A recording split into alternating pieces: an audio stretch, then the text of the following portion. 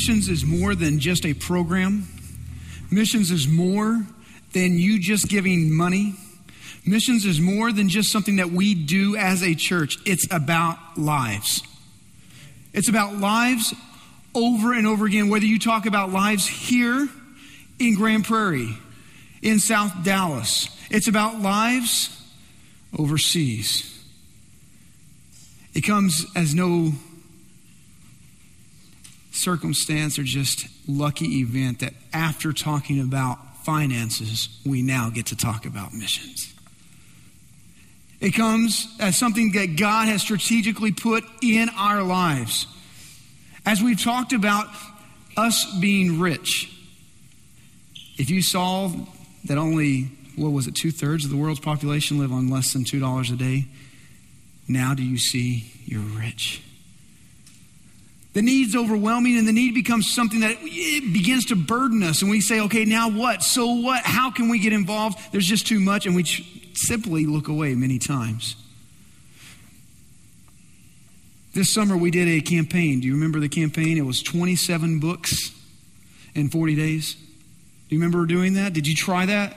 Did you try listening to it? Maybe some of you took the MP3s and you listened to the 27 books of the New Testament, and you did it over the course of the summer in 40 days.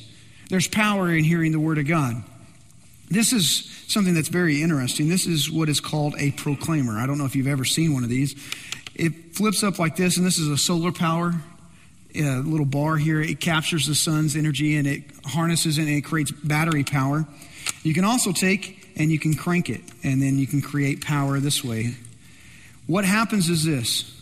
Out of the tribes and out of the people groups in the world who actually cannot read, cannot write, they do not have a written language at all. There are thousands and thousands and millions of people who are truly unreached. Meaning that they do not have a missionary, they do not have a Bible, they do not even know how to read if they had a Bible. And so one of the jobs of Wycliffe is to actually go into these villages. They live with the people. They listen to their stories and they learn the language. And after learning the language, then they began to create an alphabet. And after creating an alphabet, then they create words. And after creating the words, they began to learn how to put the whole thing together to actually create sentences that mean something. And then what they do is they take the Bible and they translate the Bible into this new language. The problem is still that many of those have not learned the alphabet or learned the written words. So how do they get the Bible into their hands? What Faith Comes by Hearing does is right after Wycliffe translates, they come in and they actually read the entire Bible in the new language. They record it, put it on a device like this. These are called proclaimers. They're put into the hands. It's $100 to have one of these recorders, and you actually put it into the hands, and the villagers will gather in groups of 20, and they'll sit around turning it and listening to the Word of God. Let me show you just a pastor, one who's been saved and been trained and getting ready to pastor one of these groups. For the first time, he receives the Word of God to be able to take back to his village. Let me just show you this video. I wish I could just go down to my village and put this before them and say, oh, my brothers, sisters, please come and listen to the word of God. Oh my God. I'm going to my village. I'll put this there and they'll come and hear the word of God in our own mother tongue. There are many people who've never got the opportunity to go to school. But by hearing this, their lives will be changed. Amen. Their lives are going to be changed. And we appreciate this. You see, I'm so happy, I'm so full of joy. Oh my God. Lord, save my people. Father, when I shall carry this to my people, Lord, let them hear the gospel and touch their hearts to be saved in Jesus' name. Amen. Lord, touch my parents. Help them, Father, to come to you and to know you, that you are the only true God and that we have salvation through Jesus Christ. Thank you, Lord. In Jesus' name. It's wonderful. You can read a little bit more about proclaimers in this book. We wrote a little article about it. So we have several Wycliffe missionaries, and they have asked us, there's a group in Colombia, 350 people, who are needing the Word of God. And I thought, as a church, we might think about giving $100 or a few dollars to those proclaimers. And so if you write proclaimer on your envelope, or you mark that in some way, we will make sure that goes to make sure those 350 in Columbia. I thought that was an easy goal for maybe us as a church to get the Word of God to an entire people group who do not have the Word of God. Missions. It's about life. So if God pricks your heart and you want to give to that, you're welcome to do that. You have your Bibles, turn to Matthew chapter 5. We're going back to the Sermon on the Mount. We started the year off with the Sermon on the Mount. You remember the Beatitudes and walking through it and talking about it. And we came to the realization that to actually live out the Sermon on the Mount, it's pretty radical. To live it out, it's almost too difficult. And matter of fact, it is too difficult. You cannot do it on your own. To be salt and light, to live out the Beatitudes, you cannot do this on your own. So it forces us to realize that we need the Holy Spirit and we need Jesus to actually live this out. Matthew chapter 5. We're going to come now to Jesus talking about the Word of God. And here's what I'm going to ask. I'm going to ask you, how important is the Word of God to you? How important? Because we're about to see how important it is to Jesus. You ready? Please stand for the reading of God's Word. Matthew chapter 5, go down to verse 17, and we're going to begin there. We're only looking at 3 verses today. Do not think that I have come to abolish the law or the prophets. I have not come to abolish them, but to what? Fulfill them. For truly I say to you, until heaven and earth pass away, not an iota, not a dot will pass from the law, until all is accomplished. Therefore, whoever relaxes one of the least of these commandments and teaches others to do the same will be called least in the kingdom of heaven. But whoever does them and teaches them will be called great in the kingdom of heaven. Would you pray with me? Heavenly Father, we've looked now into your word. We spent just a few moments praising you. And God, I pray that it came from hearts of worship and that truly our singing was a sweet sound to you. And Father, now we're asking that you would have the freedom to move. Would you speak into our lives? And God, would you move in such a way that when we walk out of this place, we will know that we have heard from you. In Jesus' name I pray, amen. Thank you. You may be seated. So Jesus begins, and as he continues, the question becomes, who is this teacher? Jesus is early in his ministry. It's been just a few weeks. It's not maybe a couple months. It's only been a few moments since Jesus has actually arrived on the scene, done his first miracle, and actually started his presentation and actually done his teaching. And crowds are beginning to gather, and people are beginning to wonder, who is this man? And as they're all anticipating and hoping for the Messiah to come on, many of them are hoping that this Messiah will not just get rid of the hard Roman rule and overthrow the government. They're hoping that this Messiah will come on, and when he comes on, he will actually help get rid of the strongholds and the religious movements. And they're actually hoping that all those extra laws that the religious people put on would actually be broken. And so Jesus, as he begins to teach, he does something very, very strong. He says, I'm teaching you and I'm walking you through, and these are going to be some new ways of learning, new ways of living.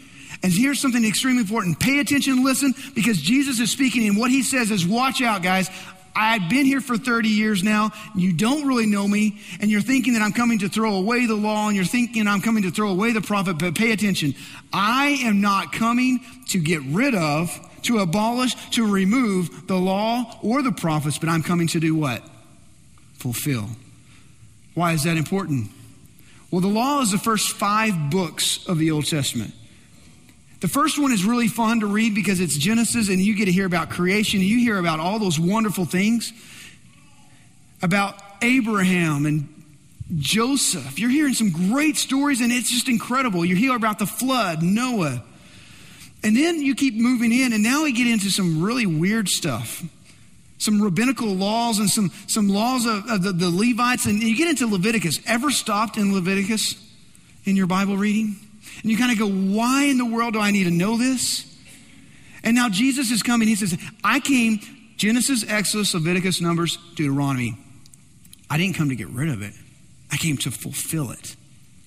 And then Jesus says, not only that, I'm coming to fulfill the prophets. Not just the prophets, but I came to fulfill the very words that the prophets spoke about me. So let me just walk you through for just a moment. If you would just stay with me for a moment, I want to show you Jesus and why Leviticus and why the Old Testament is so important. Because many times, here's what we want to say. We want to say this. I want to be a New Testament Christian and I just want to follow Jesus. And many times we say, I don't really need to study Leviticus. I don't really need to study that Old Testament because that's not for me. But here's what I want to show you. The Old Testament actually gives you a glimpse of who Jesus is and who he would be when he came to this earth and what he is doing for you now. You cannot fully understand Jesus until you understand the Old Testament. The Old Testament actually gives pictures and gives an illustration of who Jesus is and what he has done. Let me give you an example. In Leviticus, we find that there needs to be a high priest. What is a high priest? Aaron became the first high priest. The high priest was one that would intercede on behalf of the entire nation.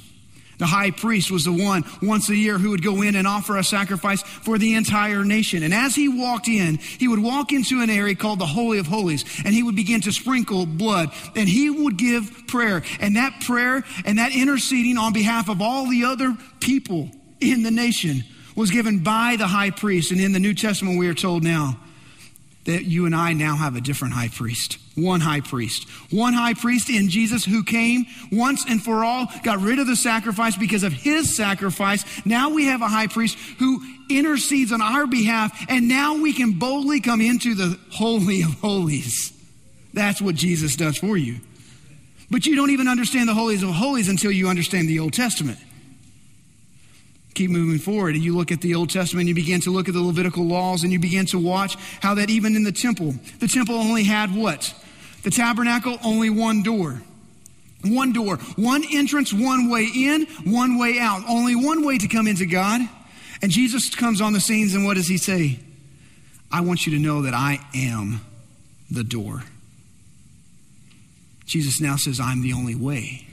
If you want to come to God, it's only through me. Because there's no other name given under heaven whereby you and I can be saved except at the name of who? Jesus. You move forward and you see all the pictures of the basin of the water. And it gives a demonstration of how that with Jesus' blood now we are washed and made white as snow, as we just read.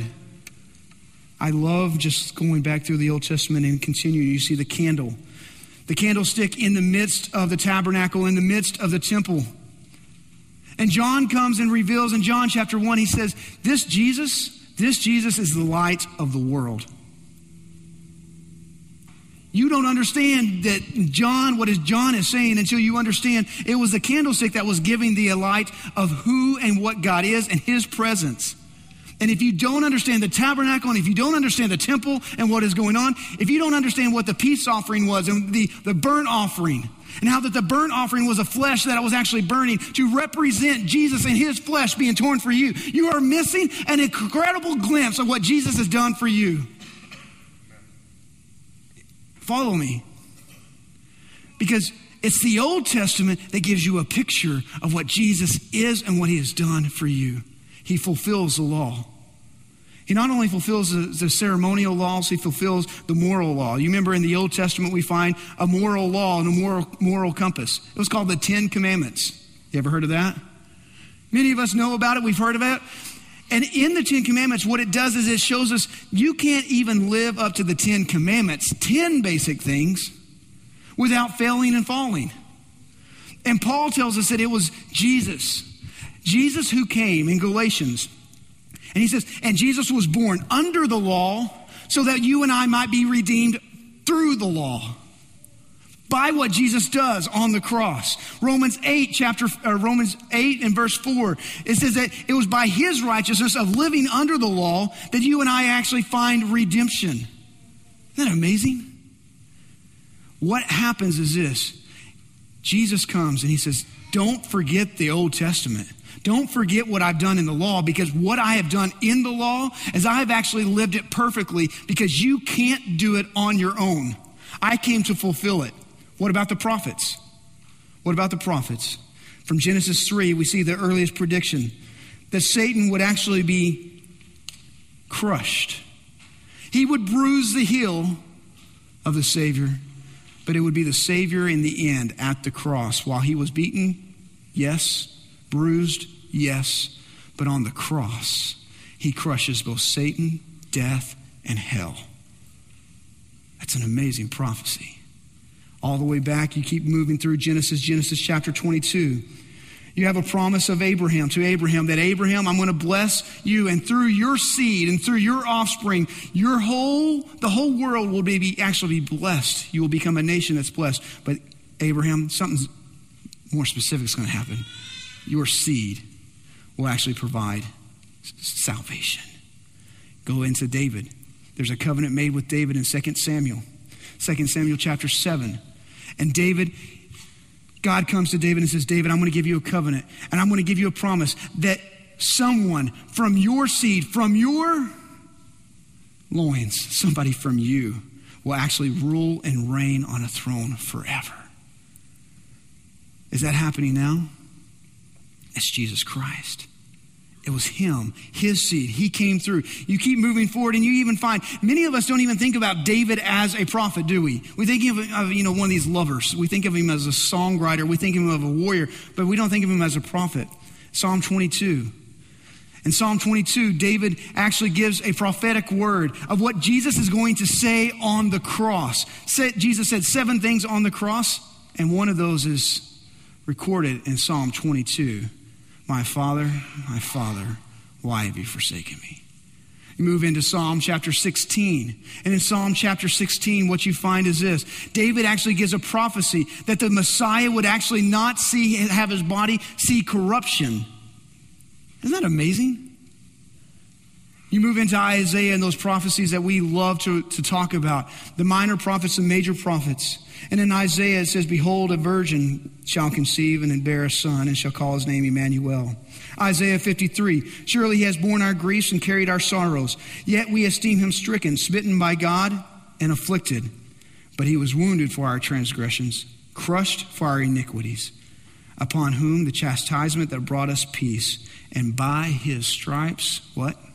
We are healed. I can keep going over and over and over and over again for you. It was the Old Testament that gave us pictures and gave us a glimpse of what Jesus would do for us. And here's what Paul tells us, that the law was actually a schoolmaster to bring us to Jesus. Now, I've been out of elementary school for quite a while.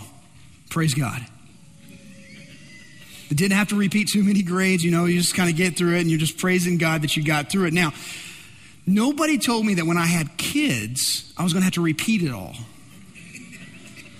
So I'm now learning again, elementary, all the different, learning how to write letters. And it's second grade, my second time, third time, fourth time around right now. And we're going through all these new things. It's interesting. I sat there going, I did not know this. Jamie, did you know this? And she looks at me going, you're kidding, right? Brand new information. I just missed it in elementary school. I wasn't the smartest guy. And so it's I need to be tutored even by Jamie. I don't know how to do that one, Jamie. She's like, you're kidding. No, show me what I'm supposed to do so I can help that. Are You Smarter Than a Fifth Grader? I don't even watch that show anymore because I'm not.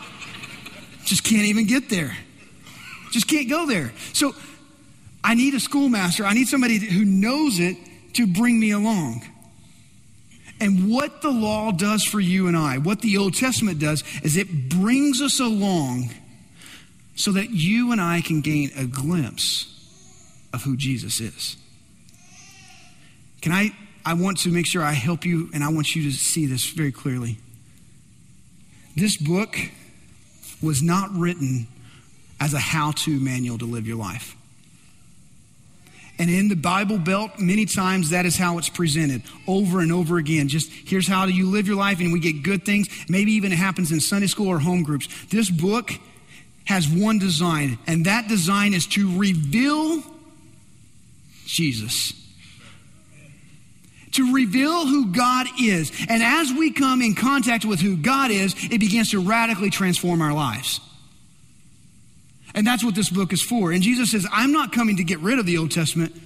I want you to understand that everything that I'm doing is going to be brought to pass, and I'm going to demonstrate what the Old Testament was really saying. You see, for you and I to come back to Matthew, here's why we need to spend some time in Matthew. It was written to a religious people, a people who understand the laws and understood some basic things, but they didn't quite grasp, and they had gone to church for so long that they missed Jesus in going to church. And what Jesus is trying to do now is he's saying, you've got some good things. It's great. But pay attention, because I'm about to reveal myself in a bigger way. And that's what we need now. So Jesus continues. You ready? Here's what he says. Look in the next verse. Verse 18, for truly I say to you, until heaven and earth pass away, not an iota, not a dot will pass from the law until all is accomplished. In the Jewish tradition, if you were going to say something and make sure that everybody knows that it's true and accurate, you needed two witnesses. You needed two witnesses to verify the account. So here's what Jesus does. In his teaching, he says, I'm going to call two witnesses that you cannot ever argue with, and these two witnesses have gone on way before you were born, and they're going to continue way after your heaven and earth are my witness right now. My witness right now, it's heaven and earth, and they're going to give witness to what I'm saying, that this book, not even the smallest thing will be erased out of it, because God is keeping it permanent in heaven. God is keeping it. Now, see, that iota is actually just the smallest Greek letter. It kind of looks like an I. It's just a little line with a little hook, and then it's kind of got a dot. And that's the smallest Greek letter. The tittle is one of those funny words that you're trying to figure out what it looks like. If you have, in some of your Bibles, in Psalms chapter 119, you can find right before verse 41, there's a Hebrew letter. And in the next section, in verse 49, there's another Hebrew letter. And you'll see a difference. One looks like a line and straight down. And the other one almost looks identical, but there's a little letter difference. It's just a little line. It's the smallest little mark. It's no bigger than an apostrophe. It's extremely small. And Jesus says this, not even the smallest part of the book will be wiped away. Isn't that amazing? That it's so permanent. It's so permanent that you can't get away from it. And here's what it tells us, and here's what it shows us, that for you and I to understand that it was not written by humans. It was written and God breathed and God inspired. It was from God. You see, he did use 40 men over a period of time of 1,500 years. And in that moment and in those times, what he did, he took people from all different geographic locations. Lawyers, doctors, physicians, tax collectors, peasants, and kings. And they all wrote this book. And what's amazing is, as you have these people over 1,500 years in different locations, not even knowing about each other, there's not a contradiction. How does that happen? I can't even get a group of people in one room to not contradict each other. How does that happen? It's the God breathing of Scripture. This book is important. So here's where it comes back to your life and my life. If it's really from God, which we can agree, right? It's from God. Then how important is it to you to actually be in it? How much time have you spent in it? Is it something that you get so excited about that you start hugging and gripping and you can't wait to get into the Word of God and share it? Or is it something that we just kind of say, yeah, there it is, and it sits on our coffee tables, it sits next to our chair, and we haven't looked at it from one Sunday to the next? Because if it's really that important, don't you think we need to get into it? Don't you think we actually need to spend some time there? And not just trying to say, oh yeah, I've read the Bible, but to read it so that you see Jesus. It's a completely different attitude. You're not reading it just to get knowledge. You're reading it to see Jesus. Dear Jesus, as I read this book this morning, I'm asking you to show up in my life. I'm asking you to speak. I want to see more of you. Would you just allow your glory to come down on me right now as I'm in your word? That's not really how we approach it, is it? And most of us can't even say that we read it through once. Why is this so important? Because when you get into the Word of God, watch this. When you get into the Word of God, your faith begins to grow. Faith comes by hearing, and hearing by what? The Word of God. You want your faith to come alive. You want your faith to begin to burn with passion. You've got to get back to the Word of God, and you've got to start spending time so that you see what happens. And here's what's going to happen. When you begin to get into the Word of God, your faith begins to grow. You ready? Now your heart will begin to beat on mission with God, and it will begin to break for the world. Why? Because for God so loved the world that he gave his only begotten Son, that whoever believes in him should not perish, but have everlasting life. You want to know why maybe your heart's not beating passionately when you see a missions video, and you're not asking God, can I do more? It's because your heart hasn't fully caught a glimpse of Jesus. Because it should move you when you see the needs of people. It should move you when you see the needs of those that you work with. It should move you. It should become a burden upon you. And you want to see that happen? Dive into the Word of God, and your faith will begin to expand like never before. Move on. Let me show you one last thing, and then we'll be done. You ready? Verse 19, therefore, whoever relaxes one of the least of these commands and teaches others to do the same will be called least in the kingdom of heaven. But whoever does them and teaches them will be called great in the kingdom of heaven. There's a tension in the New Testament, especially with the religious leaders. Oh, what is the greatest commandment? What's the least commandment? Do you remember them asking Jesus this question? And Jesus says, the first and the greatest commandment is to love God, and then you are to love people. That's the greatest commandment. So now there's this tension. Okay, which of the commandments should we actually obey, and which one should we not obey? And Jesus steps in, he says, wait a minute. I want to show you that even the thing that you think is the least in the Word of God, if you choose to ignore it, and you choose to teach it to others to ignore it, then you're guilty of a grave sin. And you will actually be called the least in the kingdom. On the contrary, if you actually say, I'm going to teach all of it, and I'm going to live it all, then you'll be called the greatest. Here's our tension. You ready? Here's what we like. You and I like to take Jesus, who is the kind, lovable, miracle-working Jesus. But we can't stand the Jesus who turns tables over. We like the God who loves us, but we don't like the God who actually has wrath. We like the God who provides a really comfy, cozy, utopia heaven, but we don't like the God who actually has a hell. Are you following me? And so what you and I tend to do is this. As we read the New Testament, as we read the Old Testament, we read the parts that we like and we say, I like this part, but I don't like this part. And so I'm going to just stay with Jesus, who's a great teacher, but I don't even know if he could really perform the miracles. And so we don't even take that. And so we pick and choose what we teach, what we live, and what we do. Matter of fact, there's even a tension of coming back to the Sermon on the Mount. Why would we come back to the Sermon on the Mount? There are even believers who say that the Sermon on the Mount is not for us and we shouldn't listen to it. That we shouldn't even study it. In the early 1900s, did you know that the Sermon on the Mount was the mantra for the social gospel? They would use the Sermon on the Mount, and they would say, in order for us to get out and love our communities, we just need to get out. And they use the Sermon on the Mount as a way in which we need to go out and minister to people. Now, I'm all for ministering to people, all for having a radical change in the way we live. But I'm also for making sure that they understand it's about Jesus, and that's why we do what we do. So there's a group of people who push back and say, we really shouldn't come back to the Sermon on the Mount.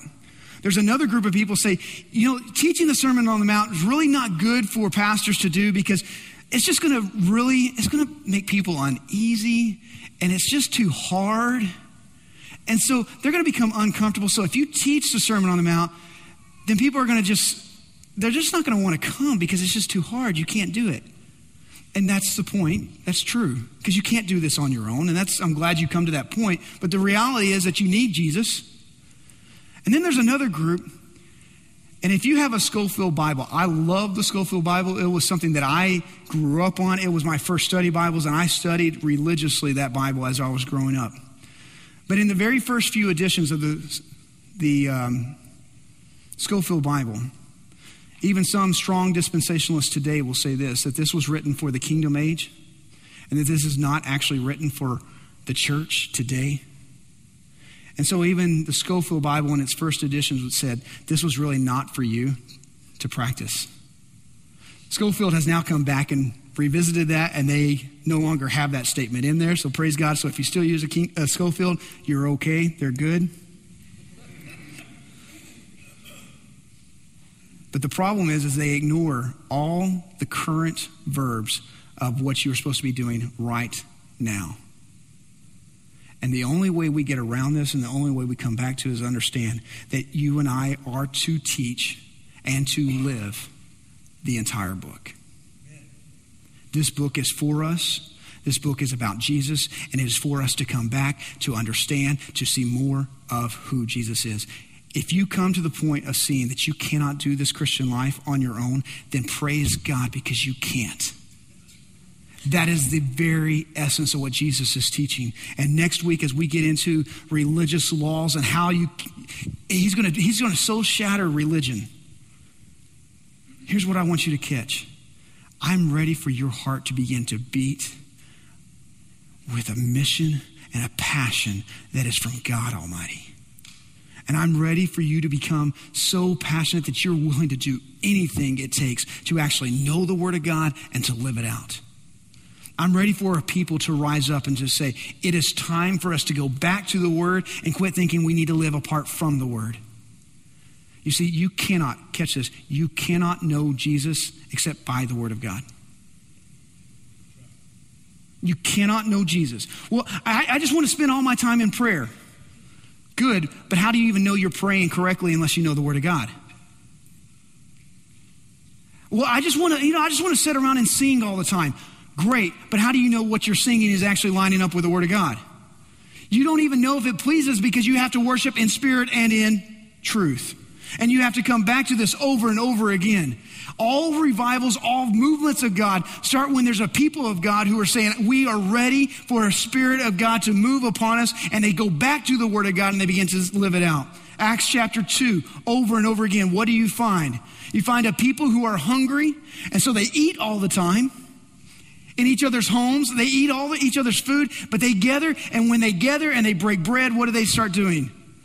They pray, and they give themselves daily to the teaching of the Word of God. So here's what I'm asking. In order for us as a people, as a church, to begin to be passionate about what God is doing over and over again in the world, we need to become a people who is passionate about knowing the Jesus of the Word, because he is the very living Word of God. So here's my challenge. I'm challenging you to get into the Word of God like you've never done.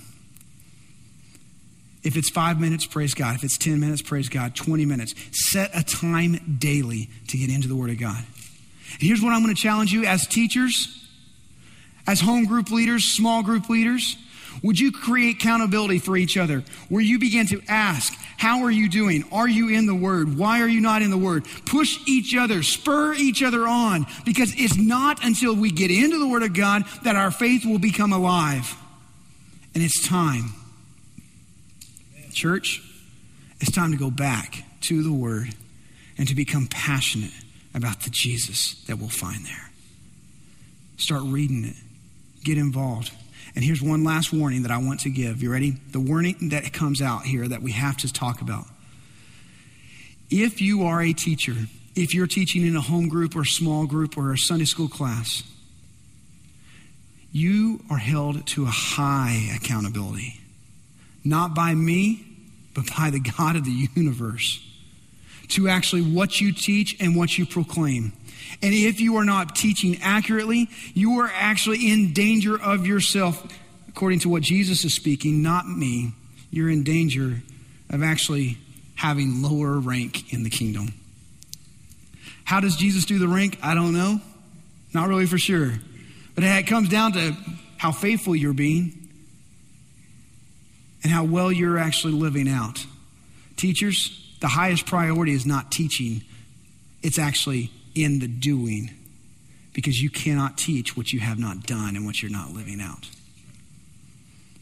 And if you are a person here today, this is your first time, or maybe you're looking for a church, can I challenge you? Here's what you need to find more than anything else. You need to find a church, one who's solid biblically in the pulpit. But two, you need to find a group of people in the church who are actively pursuing, understanding, and knowing the Word of God. If you cannot find both, then you are in the wrong church. And that even goes for a warning for our church. We're not being the church we're called to be if we're not all being accurate is what we find in what we teach and in what we do.